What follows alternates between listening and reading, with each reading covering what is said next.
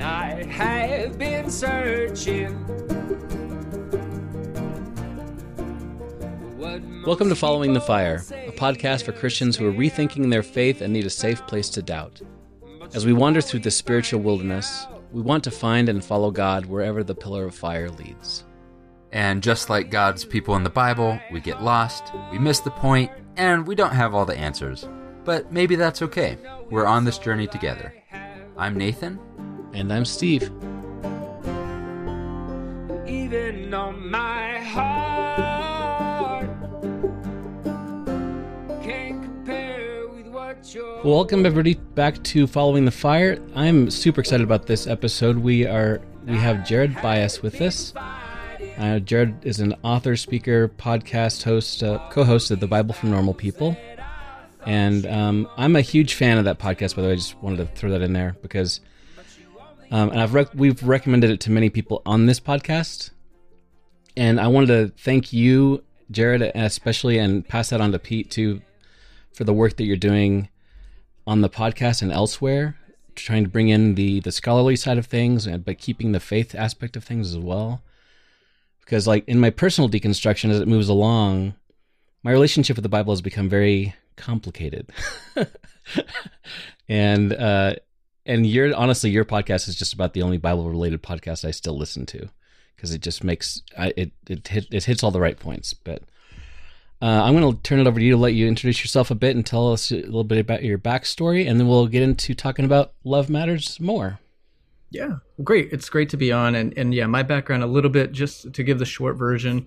I grew up in Texas, kind of the faith journey. Grew up in Texas as a Southern Baptist and a charismatic. So more the Southern Baptist from my dad's side, and more the charismatic from my mom's side.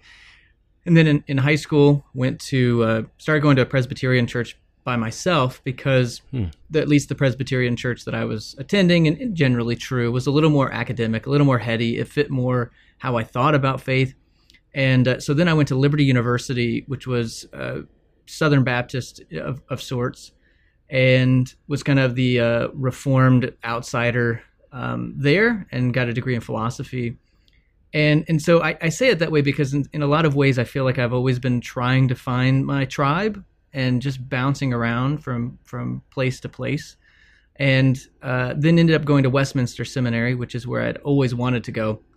And kind of then felt like, as soon as I felt like I was home and I finally was where I was meant to be, within one semester, I was like, oh, this is not for me. And so I went to get a PhD in presuppositional apologetics. I always wanted to argue about Christianity. I thought, you can get paid to argue about Christianity? That's amazing. Presuppositional, I've never heard that. Yeah, presuppositional. There's kind of two fields of thought when it comes to defending Christianity. One is more philosophical, which is about presuppositionalism. So it's a little more on the philosophy side. And then there's like classical or evidential, I forget what they call it, evidentiary. I don't know what the made up term is, where it's more on like science and more of that kind of reasoning. Okay. And so I was more on the philosophical side. Anyway, that's for like the three people who would care about that. But so within one semester, I was like, oh, this is not the kind of Christianity that I would want to follow. It didn't make sense to me anymore. And so I jumped over to the biblical studies side. And from there, I was a pastor for a number of years, and then taught at a university, taught Bible, ethics, intro to philosophy, and then wrote Genesis for Normal People with Pete. And that was 10 years ago now. And then we just kind of kept in touch and kept working on things, and that all eventually turned into the Bible for Normal People. Oh, wow. And how long you've been doing that? How many episodes are you? We're in 200 6 now? We're at 205 or 6 right now. So That's we're 5 years. This is the 6th season. So, wow. Congrats. Thanks. So, moving on to the book, Love Matters More, that came out not too long ago, right? Mm-hmm. This book really hit me pretty hard, in a good way. It's one of the books that I have like the trifecta of. I've got the audio, the digital, and the hard copy, because you never know. But it kind of came along, for me anyway, it came along at a time in my life when I was trying to figure this stuff out, and I was really at the point where I'm like, what really matters is the love.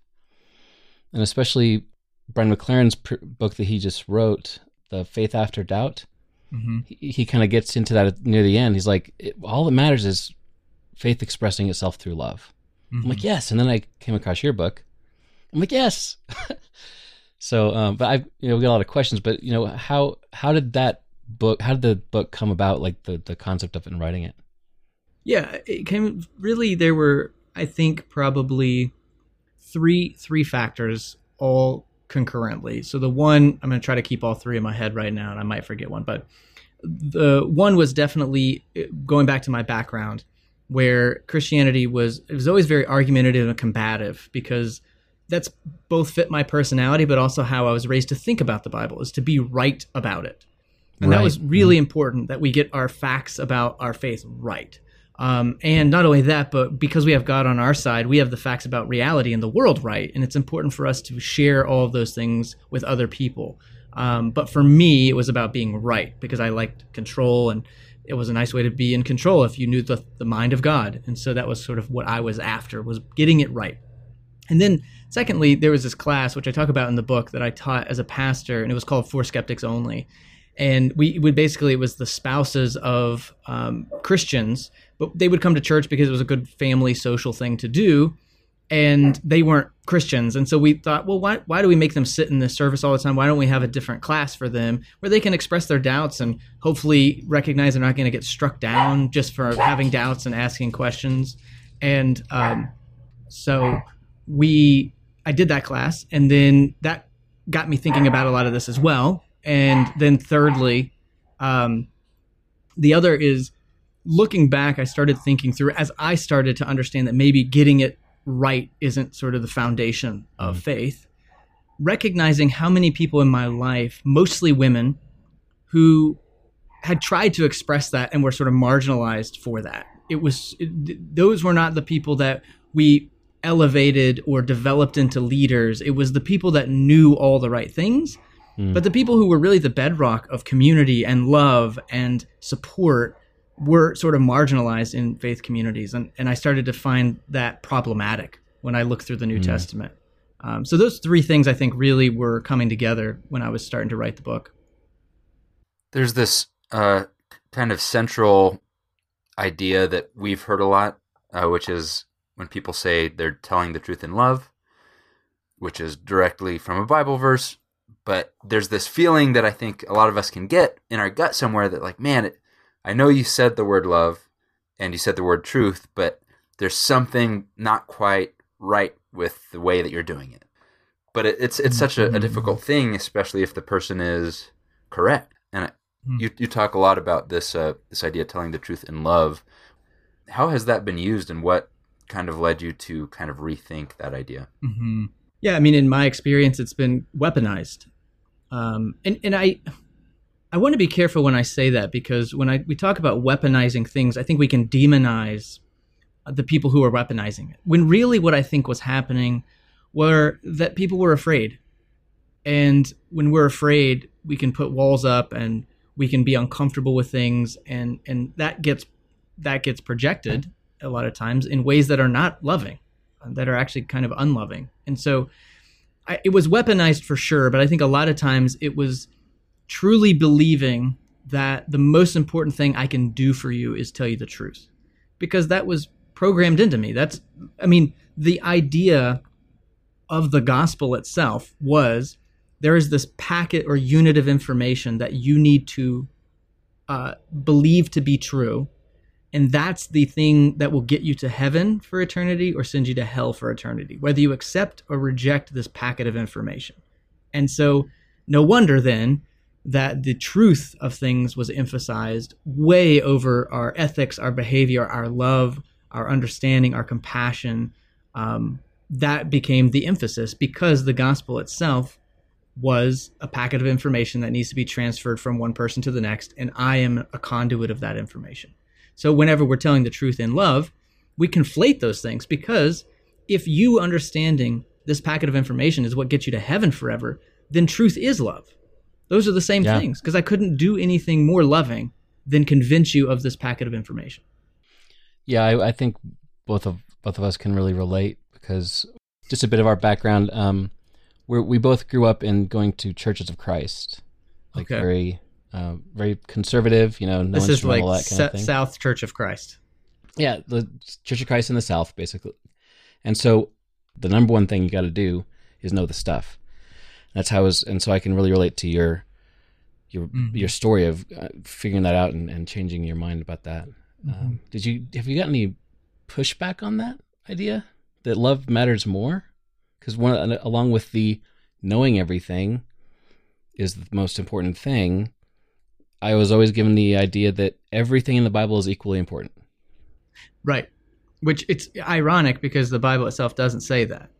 But yeah, that's what we get. Right. Yeah, I mean, definitely. I've gotten a lot of pushback because I think it's scary to admit that we don't know things, right? So there's a lot. I deal a lot with the emotional and psychological aspects of what we know and what we don't know. And again, for me, I would always say that the most important thing is to know things, and that's faith and that's belief. And I would Christianize it. But at the end of the day, as I look back on it, I just like to feel certain and in control. And it was really scary to not know where I was going to go when I died. It was really scary to not know what the ultimate meaning of everything is, or how to live my life. Or it's really scary to have to make a decision on who I'm supposed to be with as a partner, or what path to follow in my career. And so to have a book that gives me all the answers is a really nice thing to have. And so, yeah, I definitely, when I get the pushback, I can almost feel that fear of like, how dare you touch this thing that gives me all of this safety and certainty and security, which is okay. The problem is we end up hurting people when we maybe make those things an idol. That's so touches so close to kind of my faith experience. And there are several statements that I ran across in the book that were, I feel like if I had not grown up in my faith tradition, I just would have known because they're obvious. But seeing them written down, and one of them that just whacked me over the top of the head was that certainty is a feeling. Because for me, certainty is the destination when you know all the answers, right? Like certainty is where you get once you're the best at what we're trying to do here with the Bible. But in my lived experience, I know this because when I have been the most certain, it has not been when I know the most things. It's when when I have that feeling of safety and security. And then you talk about that love is a risk. So can you talk a little bit about those two things? And yeah, I mean, they all kind of go together in the sense that we like to think of faith as the eradication of risk. Like whenever we conflate faith and certainty, like if you have the most faith, that means you're the most certain. And yet so you're basically saying that faith and risk are mutually exclusive, which is so ironic given how we use the word faith, that it is risky. You step out in faith. You don't step out in faith when those things are most certain. You step out in faith when they're not certain. And I think that when we think about relationships, and I often will make this comparison of the relationship with the Bible or the relationship with God, we have to have risk. Risk is involved in relationship because the only way you don't, again, is if you can control it all. So the only way I can eradicate risk is if I'm in complete control. And one, that's laughable when we think about God. Of course, we're not in complete control of God, but also in relationships. And so for me, my journey of faith would mirror or parallel my journey of relationships with other people. As my views of God and the Bible and my faith began to shift, how I treated other people and how I interacted with them and was in relationship with them also shifted because of these things, like my fear of not being in control or needing to be absolutely certain about things, which, again, love and control don't go together. And I talk about that some in the book as well. Whenever truth is joined to knowledge and control, and then that begins to crowd out love. Yeah, and I think it's been, at least in my journey, it's been as simple as that. Yeah. Is the journey toward humility was a journey toward more love. And I was told often, the pushback I would get was that I was actually losing my faith in that journey, when in reality my lived experience was that I was gaining it. Yeah, I've heard similar things myself. Getting to the point of, pulling away from the literal, inerrant view of Scripture to seeing kind of a bigger picture of things.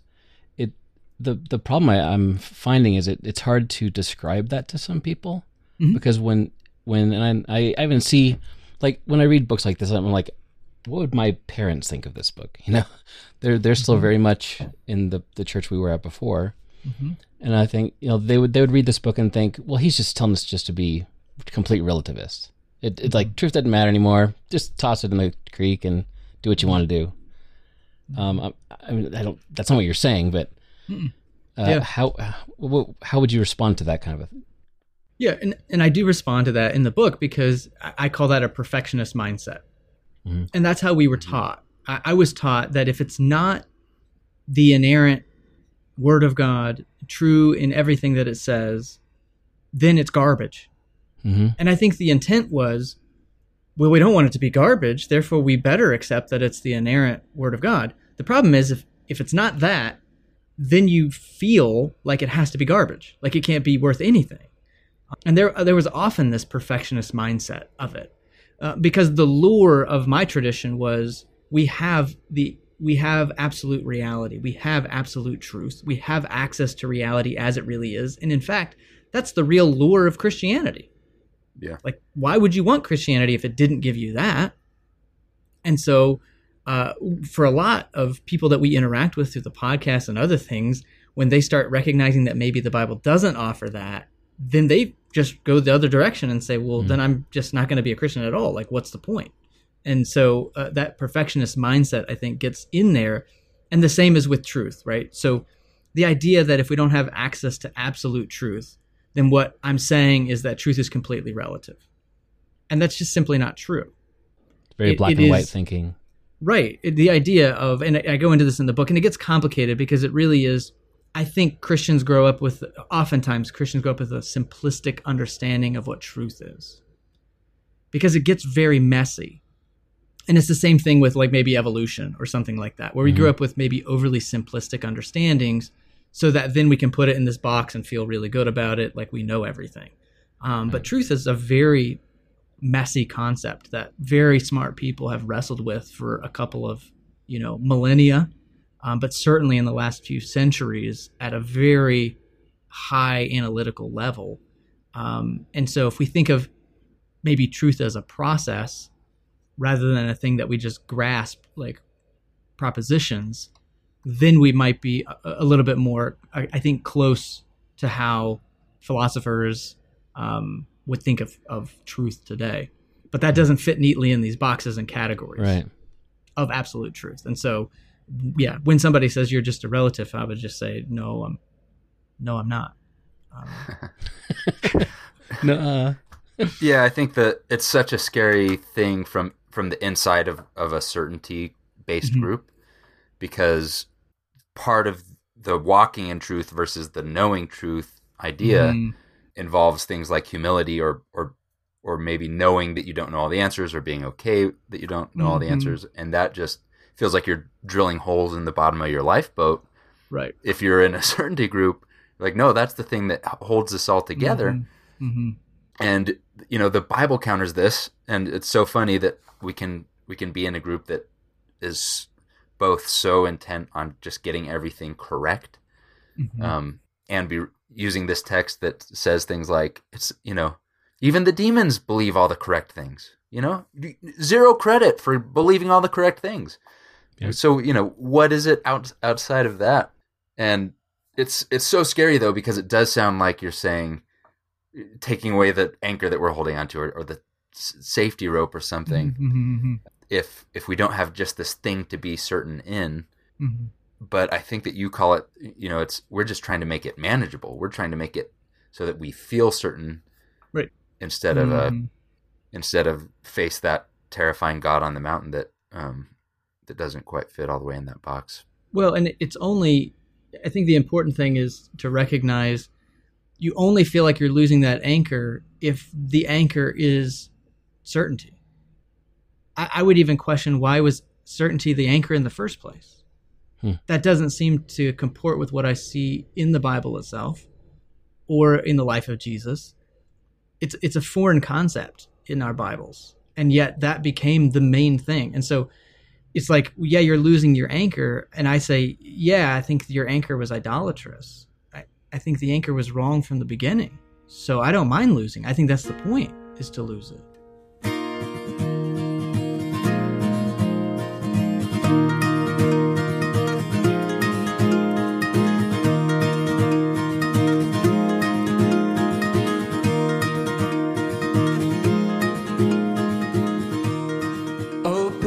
So there were a couple of times in the book, and this always scares me. It makes me so nervous when you refer to like a ancient scriptural text that's not the Bible. Just like I start sweating.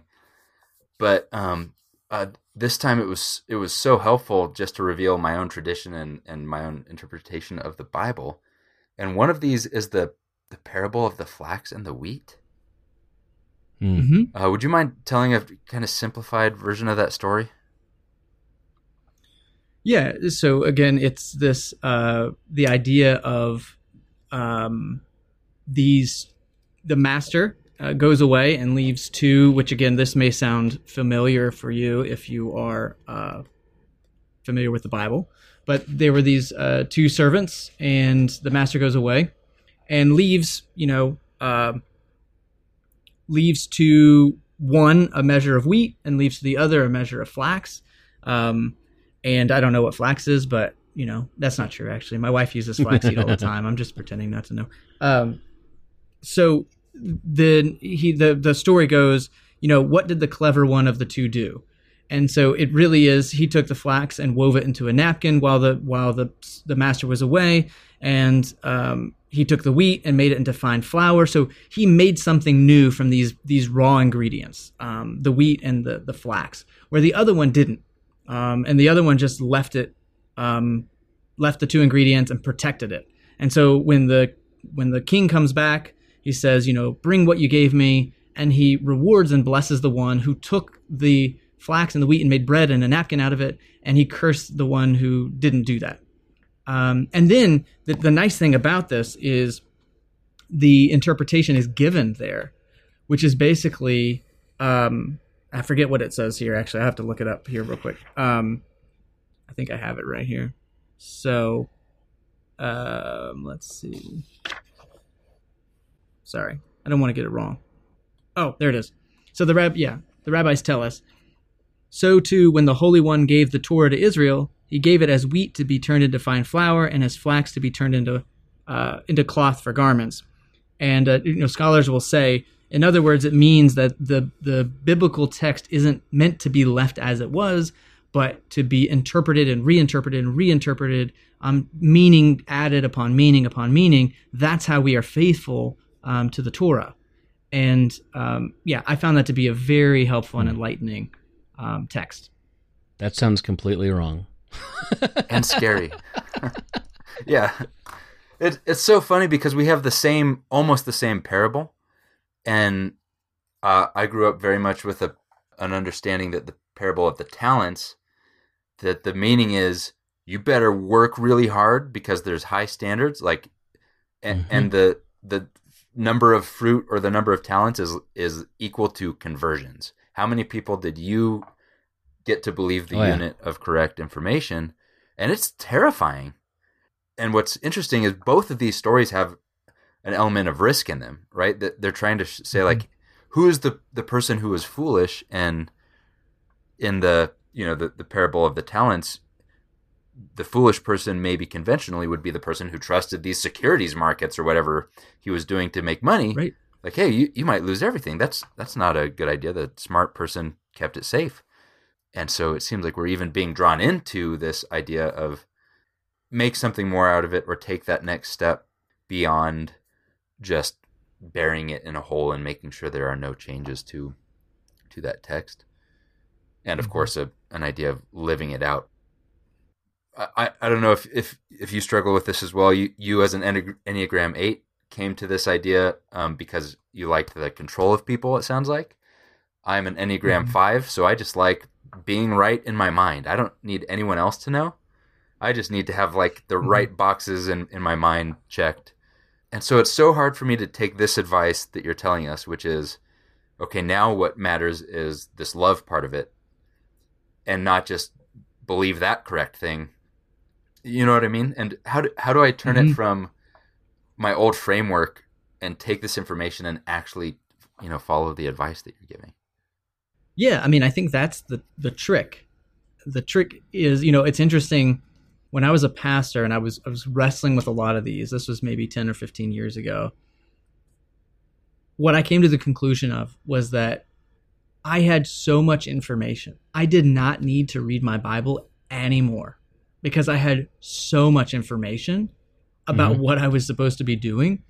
And I had this light bulb moment of like, oh, now I probably should get busy doing it.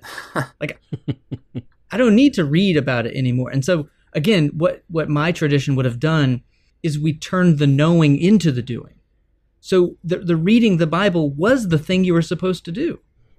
Yeah. Like we just like collapsed the whole thing into this information gathering. You believe the right things, and how are you a good Christian? You pray and you read your Bible. That's like what it means to be a good Christian, which again is not in the Bible itself. That's not what it says. But we were able to try, because that's the easy thing to do. That's the safe thing to do. And that's a very modern Western way of thinking about things. And so for me, it came to, I need to actually be living this out. And for me, it was overcoming these messages that I had received in my head, right? So the tape playing in my head, the first day I didn't have a quiet time, was guilt and shame and, you're a bad Christian, and this is not the right thing to do. And how will people know if you're a Christian? Or you're going to start being susceptible to all these negative cultural messages or whatever if you're not reading your Bible every day. And I just, frankly, once I was convinced that I had been kind of bought into this modern Western system of thinking, I just literally was like telling that voice to shut up. And like, I just ignored it for like weeks and months. And that was the risk for me, because I was taught that tape in my head was the Holy Spirit. Mm-hmm. That was my conscience.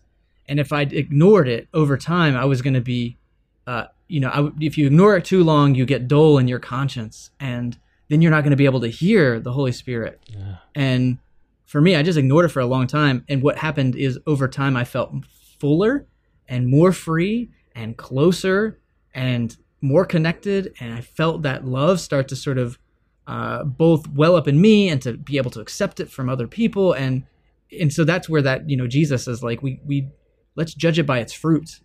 And over time, I thought, this fruit is way better than that fruit. Wow. And then I realized maybe my conscience was not the Holy Spirit after all, but maybe what I was downloaded with for years.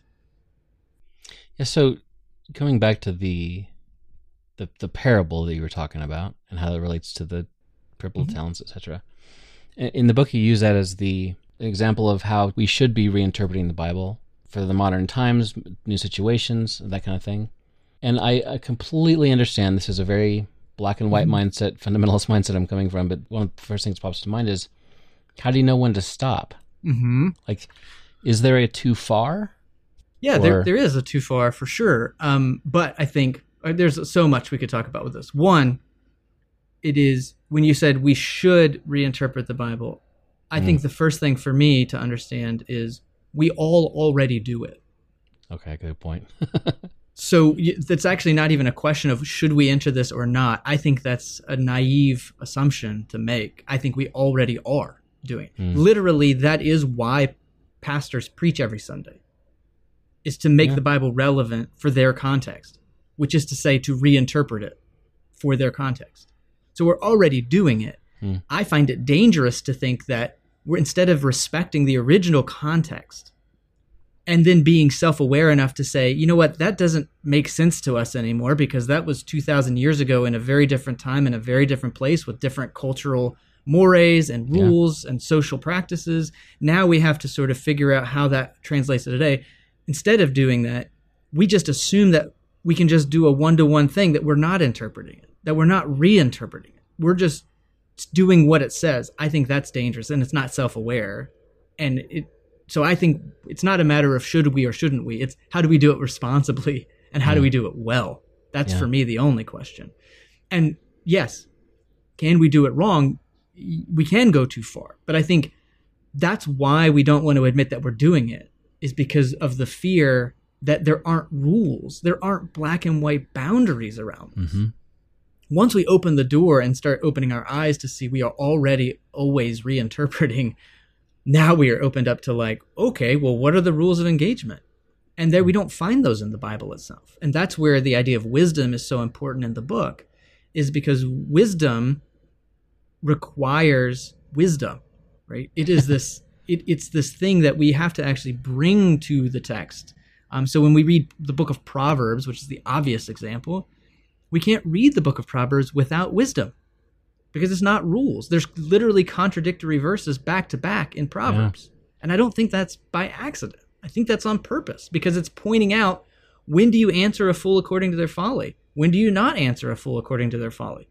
The only way you can answer that wisely or do it wisely is to have gained the experience for when to answer them according to their folly and when not to. And I think the same is true with biblical interpretation. We have to be wise people, shaped by the way of Jesus and listening to the Spirit of God to do it well. The problem is that's very subjective and unclear on exactly how you do that. We want rules. We want like hermeneutical rules, which we can have. Modern critical scholarship gives us really good rules for how to interpret the Bible, but it doesn't tell us how to reinterpret it for today. It tells us how to find out what it meant back then. And interestingly enough, a lot of fundamentalist evangelicalism doesn't like modern critical scholarship and the conclusions that they come to. So when we do have rules, you don't like it. So we just ignore those rules, and then we assume that this other thing that doesn't have rules does have rules, and it all gets really messy. That's really interesting because I've always looked at, in the past, I've always looked at the Bible as, it's really important to look at how it was originally meant to be understood. Mm-hmm. And like I love the book Reading Scripture Through Western Eyes. Mm-hmm. It's really good. And I remember going through some of that stuff and like thinking, oh, this is how I need to look at it. But what sounds like what you're saying is like that's how they understood it then. But doing what people have done with the scriptures forever is we need to take that as a data point and then reinterpret it for what does that mean for us now. Mm-hmm. And that's where seeing the Bible as a relationship has actually been really helpful to me, because to do that means I respect the other person that I'm in relationship with. I don't subsume them. They don't become me. They are still their own person. So Paul is still his own person. Paul has his own viewpoint and his own way of thinking about things. And the best way I know to respect that is not to make Paul into my image and make him mean something for me today and say that's what Paul always meant. It's actually more respectful to say, yeah, Paul's Paul, we are us, and we have to figure out a way to talk to each other so that we can have that common ground. And I mean, frankly, not maybe get myself into trouble with this, but I think the left and the right, if we're talking in terms of like religiously, right, the more progressives and the more conservatives, both do this.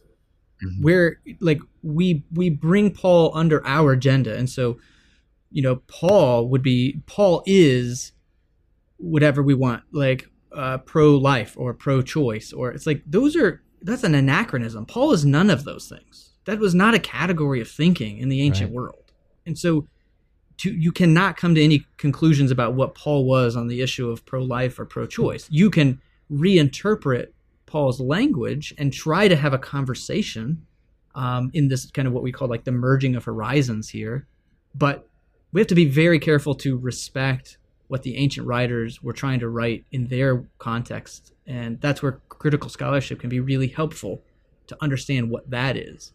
But we have to be very careful that we don't, because we want it to be relevant, and we also want it to feel certain, we can sometimes disrespect and lose those original authors and the original voices because we're desperate for it to mean something for us.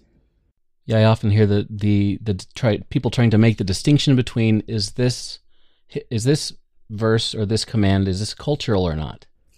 There's this the long hair and stuff like that. It's like, and I used to be like, oh yeah, well this is cultural, that's not cultural. But now I'm like, it's all cultural. Yes, all of it. And every there's a history of frameworks we use to parse out what's cultural and what's not cultural, right? So there's the classic one is like moral versus civil versus ceremonial. So that's like a classic way of doing it, right? So the moral things are the kernel. That's what we have to hold on to. Those are the timeless truths if they're moral. If they have to do with civil things, like what happens when your neighbor gores an ox, or your ox gores a neighbor, or if it's ceremonial, having to do with the temple, we can get rid of those. The problem is none of those frameworks are biblical.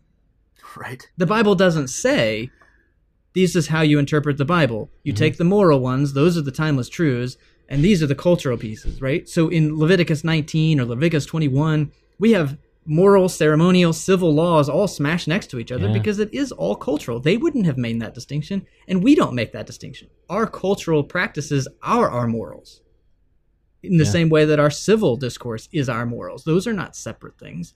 And so that's the challenge with trying to parse out what's cultural is we set ourselves up as the cultural norm. We don't understand that we too are part of a culture, which goes back to the beginning of the book, which is we all think we have the God's eye view, and somehow we're better than everyone else. We've extracted ourselves from culture, and now we can look down on all these lowly past civilizations who couldn't understand what was cultural and not cultural. Yeah, I feel like all of this points to looking at Proverbs and seeing, hey, there's a contradiction here. It is the evidence that we're reading it wrong, like clearly, right? Or trying to impose our rigidity on something. But when I read Aesop's Fables and there's a contradiction, I understand that the contradiction was there to get me to think about something.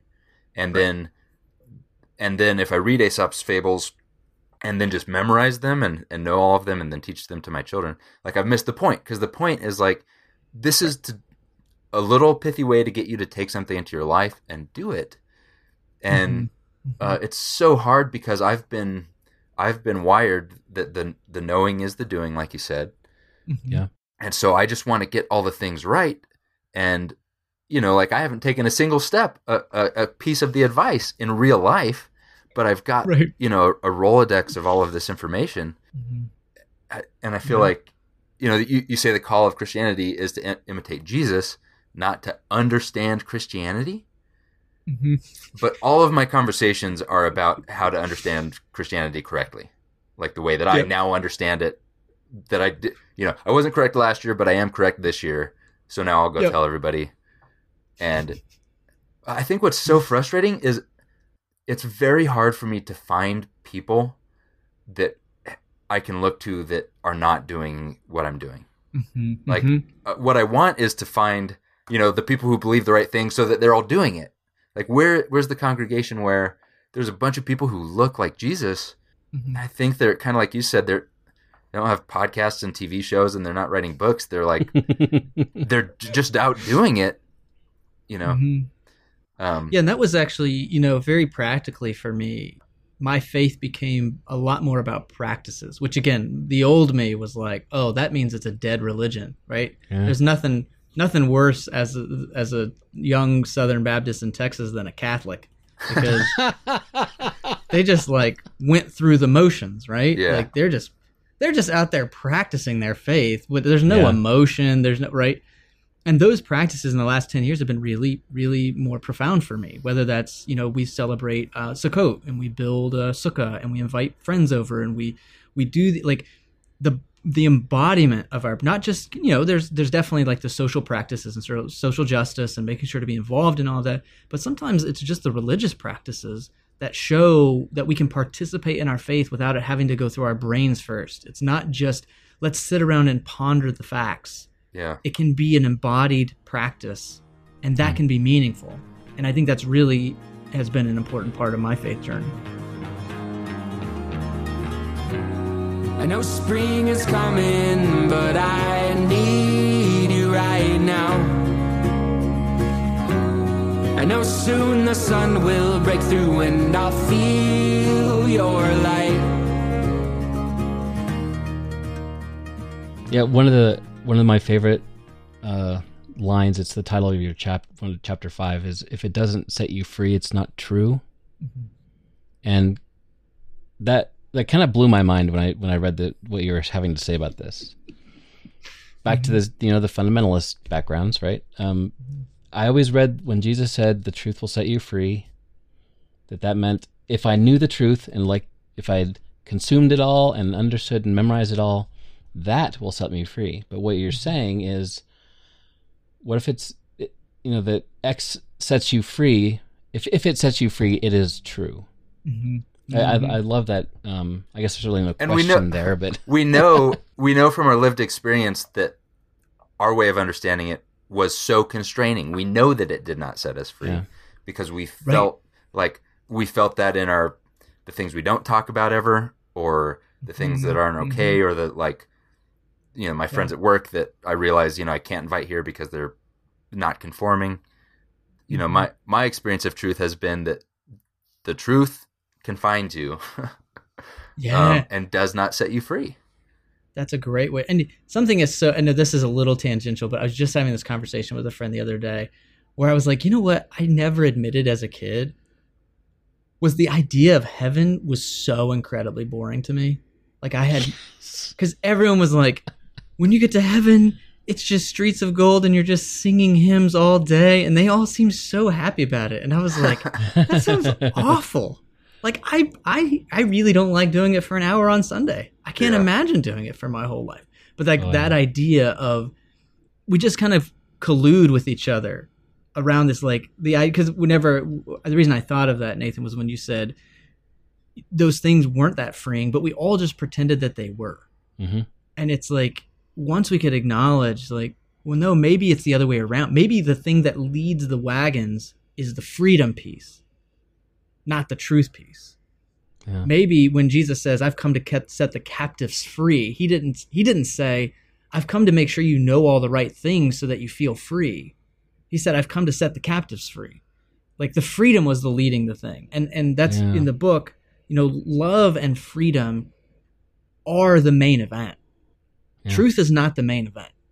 And yet we've picked these 4 or 5 verses out that talk about truth, and we've made those the main event because our context and our culture wants to emphasize that, and then our need for certainty is the punctuation. And I think there's the connection, too, between I am a Westerner, so I think truth means you can look it up in the encyclopedia.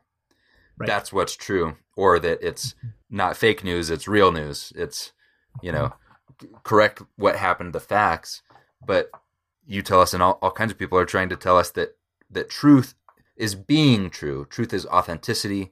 Truth is the correct path, not the correct things, right? Truth isn't the map. Truth is walking the right path and making the right decisions.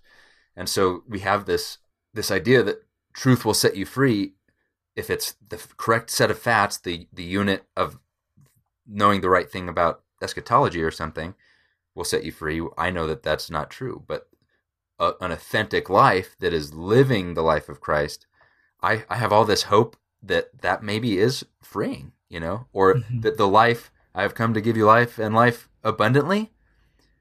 It's maybe there is an abundance in that. Maybe there is a freedom in that, and that it's not contradictory with truth, and it's not just in my brain, Mm-hmm. Yeah, but the risk is that we have to start taking those steps. Yeah, that's the worst part. We have to walk that life, and then at first it may not feel free. Right? It may feel scary. It may feel lonely. But eventually, if we keep walking, I talk about the name of the podcast here, Following the Fire. I think I put it in the book of one of the most profound images for me in this I got from Walter Brueggemann, who talks about that maybe we might experience God most in the desert, and he gives this great interpretation of the Israelites as they're leaving Egypt and they make their way to the Promised Land. And he points out, as soon as they get to the Promised Land, they start oppressing other people, right? They set up hierarchies. They become Egypt as soon as they get into the Promised Land. And so he says, so they leave oppression, then they become the oppressor. And maybe the most authentic faith was there in the desert between Egypt and Jerusalem. And that's the place where we have to follow that pillar of fire by night, the pillar of smoke by day, where it is uncertain, where we don't know where we're going. We don't know how we're going to get there. All we know is we have this pillar, and we better hold on to that pillar because that's all we got. And that was, I kind of thought, I think I talk about it in the book as like a theological Burning Man of like, oh, and then we find like we didn't need to get to Jerusalem to find love and community and freedom and peace and understanding. We can just stay in the desert, and that's okay. But that's so scary because I was trained to think linearly. Like, I need a destination. Yeah. What's the goal? How do I know I've gotten there? And those questions become less and less relevant to me every year.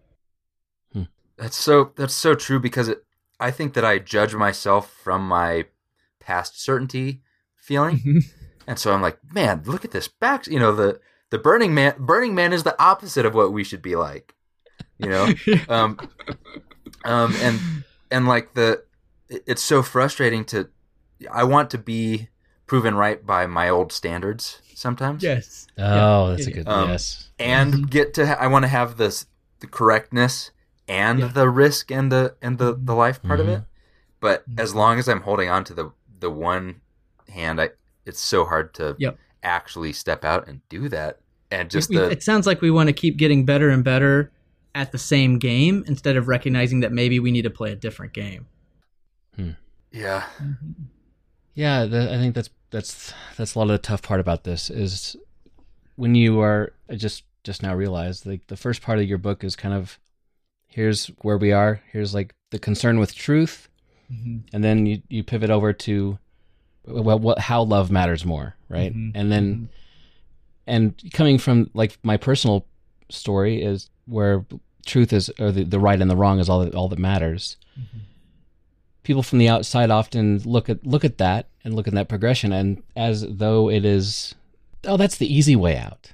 And what you were just saying about how it's hard, like this following this fire through the desert thing. It's like sometimes you're really hungry, and then you start complaining, But it's not an easy thing because it involves changing that source of, like Nathan was saying, you want to be judged by your old standards, but the standards are gone, or you realize that they were lacking, and that progression is a tough thing. Yeah, it is hard, and I think that's another one of those set of voices, not only in my head, but actually that I hear often is, well, you just you just want to go sin and like you want to go have fun and all, like it for me. Well, there's two things. One is I think I've recognized over the years, like, well, that's kind of a projection. Like, I think that's probably what you want, and you feel really constrained by all these rules that you've adhered to in the hopes that like you go to heaven one day. That's on you. Like, that's not on me. Right. But two, I think it's the underestimating the challenge and how difficult it is to follow a path of love. Right. It is. To say, I want to follow in the footsteps of Jesus, who, by the way, died at the hands of the state for this proclamation and this way of life. Like, this is not a way of living that's going to come easily. And it was becoming confident with myself because, again, the voices were, that's not why you're doing this, and it's not going to be difficult. It's going to be very easy. While my experience was like, oh, are you kidding me? This is terrible. I didn't choose this. I wouldn't have chosen to leave a life of, like, I was super smart. I knew a lot of the answers. I was good at Bible drills, right? I could find those passages more than anyone. I was a pastor. Like, I was certain. I felt safe. I had a good community. Like, who in their right mind is going to leave that to go, like, I don't know what they thought I was going to do. Go do drugs or something? I don't know. Burning Man. But I had the good life. I didn't want that, right? It happened to me. Yeah. I didn't want it.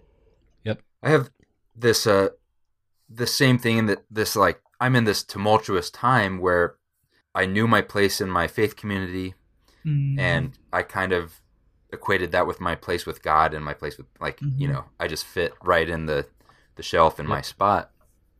And now I have this suspicion about, man, I'm kind of nervous about planting my seed in another faith community, or like, what do I do next? I don't want to be unrooted, but I'm also once bitten, twice shy, kind of, and the biggest guilt I felt is that I have a young child. And so my parents are a little bit nervous. He's not in Sunday school every morning. I love that I'm so much better at people at Bible trivia and how much that puffs me up, And so I have this idea like, man, how do you become a Christian if you don't have that? And I realized that I was actually saying, how do I put my son in the institution that teaches him the right thing if I'm not going to live it out for him? Right? Like I knew the answer in the question. It's like, I'm not doing this. So how do I give him to someone who is like, tells him at least the right facts to do? And I was like, the answer is like, right. I have to actually like be Jesus and do loving things. And I was like, well, no, that seems too hard. Where's a good Sunday school program? Like, that's a good substitution. Like give him that foundation and maybe he'll figure it out, Yeah. Well put. It's so scary though, because it's between like that's everything I've known and this safety and then like, man, but that means I'm gonna have to actually start loving people sometimes in front of him, and then like, what will that teach him if he doesn't have like Enoch and all the other, like, what if he doesn't have all the context for that love? What's that gonna mean? It's gonna be Burning Man. That's right. Yeah, and I think that's that wrestling when we're in that in between. Yeah. The in between of how will they learn without this thing? It's like, oh, there are other ways to do this, and maybe I can lean into that and not be so afraid of those things. It seems like the Jewish tradition is better at wrestling in the in between than we are. I noticed that in your book and in other books as well. Like, it's okay to not know things.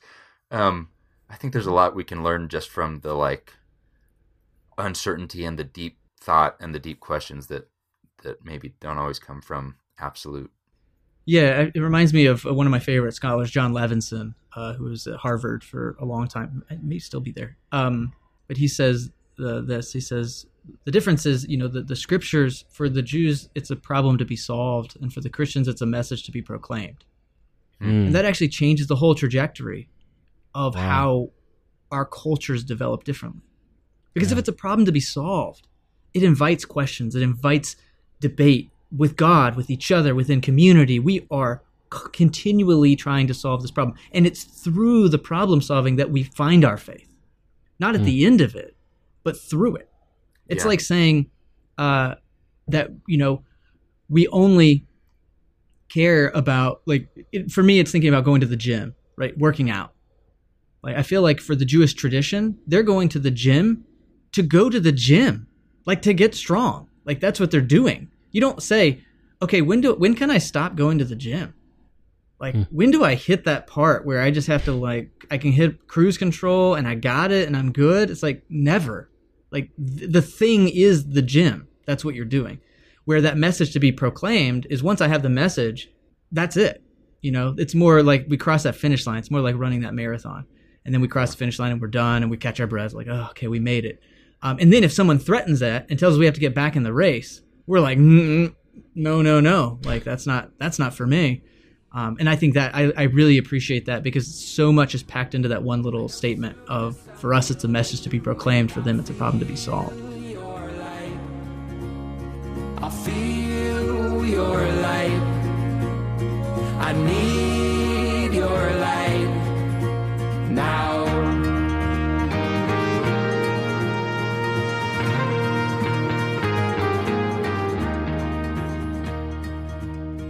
So, kind of wrapping up here, what does love mattering more look like to us in 2022 in America? I mean, I think there's a lot of practical things I talk about in the book in terms of how we approach things. And I think that's the thing for me, is it's the posture that we take toward our faith and toward each other. And I think that's the key. It's not even necessarily having to change what we believe, so to speak. It's changing how we believe it. The grip that we have on our beliefs. Can we have the humility to say, and I say this, I think, toward the beginning, really it takes these 4 words: I could be wrong. What would it look like to embody the idea that we could be wrong? And if we can't do that, that means our identity is wrapped up in what we know. If we can't acknowledge that I could be wrong, it means all of my value and all that I'm holding on to is based on what I know, rather than having our beliefs held open-handed to say, I can be in community, I can love people, and I can engage with people, and I can be compassionate to people if they hold different beliefs than me, and if they threaten my beliefs, if they disagree with my beliefs. And so that for me is what it looks like to be lived out, is to have this conviction without it becoming an idol. Right? How do we hold to our beliefs and stand up for them and have conviction, and yet do it in a way that shows that love is actually the ultimate thing? Yeah. And I think that's the provisional nature of my belief. The thing that makes it provisional is love. That's what keeps me from going to that idolatrous place where I know better, because when I know everything, I can't help but control. And that control is at odds with the love. So that humility, that space between perhaps you're right and perhaps I'm right, that's where love can manifest. When we eradicate that, we turn it into control, and I start to weaponize it. Oh, that's good. Well, I think you've given so much. This was such a helpful book for me. I think a lot of the people who listen to our show are in this same spot where they're feeling like the anchor is gone, and it's hard to know, what steps do I take? How do I've just read all the manuals of what exercise equipment should be in the gym. I haven't even been in a gym. I just know what is not allowed in there. Should the men and women exercise in separate spots? That's what I know about the gym. Like I haven't lifted a single weight in my life. I think you have a lot of good advice for how to take those steps, and also just how to look at this scripture that we love so much and actually read it with the lens that Jesus gave us of love and of freedom. So thank you. There's so much great stuff in the book that we didn't get to talk about. So I really appreciated it. Thank you for putting this together. And this is added to my recommended list where I buy an extra copy and just hand it to people and slip it in church libraries and that kind of thing. Excellent. Yeah, it was great to be here. I love being able to talk about it, and appreciate you guys engaging with it. Working on any new books? I have been working on a book for a while, and I haven't crossed kind of even the starting line yet, if so to speak. It's more the other message I think I get a lot. So I kind of think about these messages that we hear. The telling the truth in love was really the anchor point for this book, Love Matters More. And this idea of the idea of Jeremiah 29:11. I have I have plans for you, plans to prosper you. This idea of personal manifest destiny, that God has this very individual and specific plan for us, which was meant to empower and inspire us, right? As a kid, that's what it was meant to do. Like, you can do great things for God. And I think for a whole generation of us growing up in that tradition, it was paralyzing. It created anxiety, and it caused me to feel like a failure. Like, if I wasn't changing the world by the time I was 20, then I must have not been following God's will, because God's will for me was to change the world by the time I was 20. And so I've been interviewing a lot of people and want to talk about the beauty of, instead of discovering our purpose, what might it look to create our own meaning? How do we partner with God in that, rather than taking a passive approach in our own life?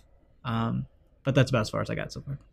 Well, I love it already, because I've lived that myself for sure. I can't wait. And before we let you go, do you have any book recommendations for us? Reading anything good lately?